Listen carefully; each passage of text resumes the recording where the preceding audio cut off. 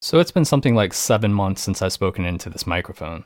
And today, I'm checking in to tell you where we've been and what we've been up to, and giving you the most up to date information on the future of Unconcluded. If you follow any of our social media accounts, you've probably seen some bits and pieces of this, but I realized it was probably best to put out a mass note through the podcast feed to all of you. And before I get into those details, here's why you're getting this update. Number one, Unconcluded is returning. Number two, the show's going to be changing just a little bit.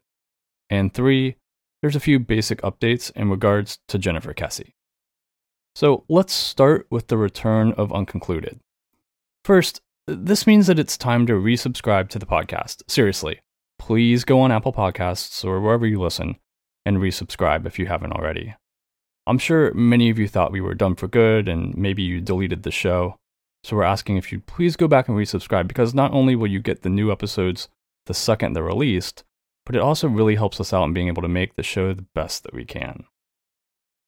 Now, with our return, we have a new plan in place for exactly what this show is going to look like, or really sound like, over the course of each episode. Back in 2017, we started this show with no plan, other than going on a journey in search of Jennifer Kesse along with all of you. And actually, that still continues, even though you haven't heard from us in a while. I'll get to more of that in just a minute. But over the course of those 30-something episodes, we've learned a lot. We spent the last several months thinking about how we can take the things that we've learned and apply them in a way that works for the listeners and for us, on a more consistent basis, while still continuing with the goals of what we do. And we've decided that changing our format, or tweaking it really, is going to provide the time and tools necessary for us to be effective. One of the biggest barriers that caused the hiatus of the show was time. The immense time needed to properly research and investigate, and then produce the show. It became a problem. So with this in mind, we are making changes, but we're confident it's going to be for the better. The plan is to move into what we're going to refer to as a mini-series format, and examine cases in a 3-part approach. Part 1 being a presentation of the case with relevant facts and information, as well as discussion of our initial thoughts. Part 2, we're going to call that the investigation, and we'll follow leads, conduct interviews, and consider evidence and theories. And then finally, Part 3 will be the follow-up, making sense of the investigation, anything that's been uncovered, and sharing our final thoughts. And really, listener participation, especially in Parts 2 or 3, is going to be vital. We cannot do this show without you, and we know that all of you are going to rise to the task of pushing these new cases in the right direction. As anything new, there's going to be some bumps along the way, but by breaking each case into 3 distinct parts or phases, and by having ample time to explore each, we know that we can take our work, and by that I mean us, you guys and us, Scott and I, to the next step. So the plan is 1 episode every month in a 3-part format on brand new cases. And also, those episodes will be much longer than you're used to from our show.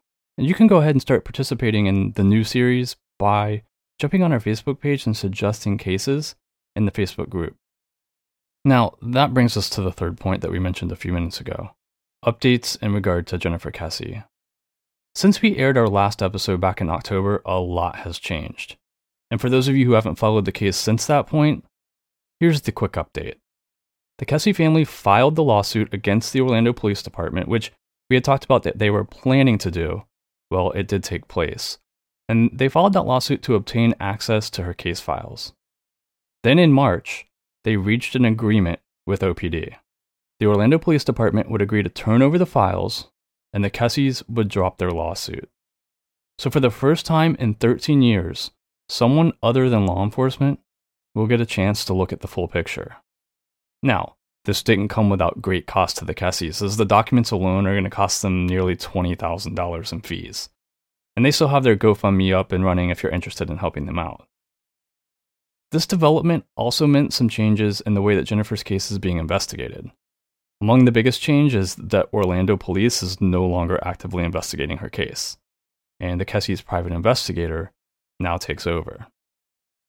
For Unconcluded, that meant that we needed to step away from the case and allow that investigation to take place. And we're optimistic about what that means. Also, as many of you have asked, we absolutely will help them in any way they can, and we have provided information to the private investigator as they request it. Now, that doesn't mean that we're leaving the case behind. We fully expect to have future episodes on Jennifer and still consider ourselves as being active in her investigation, even if that means on the podcast is kind of taking a break. So the return of Unconcluded is scheduled for early July, and we'll post more specific details as we get them on our social media pages. If you don't already follow us on Facebook, Twitter, or Instagram, be sure to check those out. Also, we have a really active Facebook group with just about 5,000 members now, and we would love to see you there too. In fact, we recently conducted an Ask Me Anything on the page, and we've been soliciting some listener feedback on some things as we move into this new phase as well. As always, thank you for listening and participating. There is no Unconcluded without you. And we'll see you in July. Or maybe, if you subscribe, before then.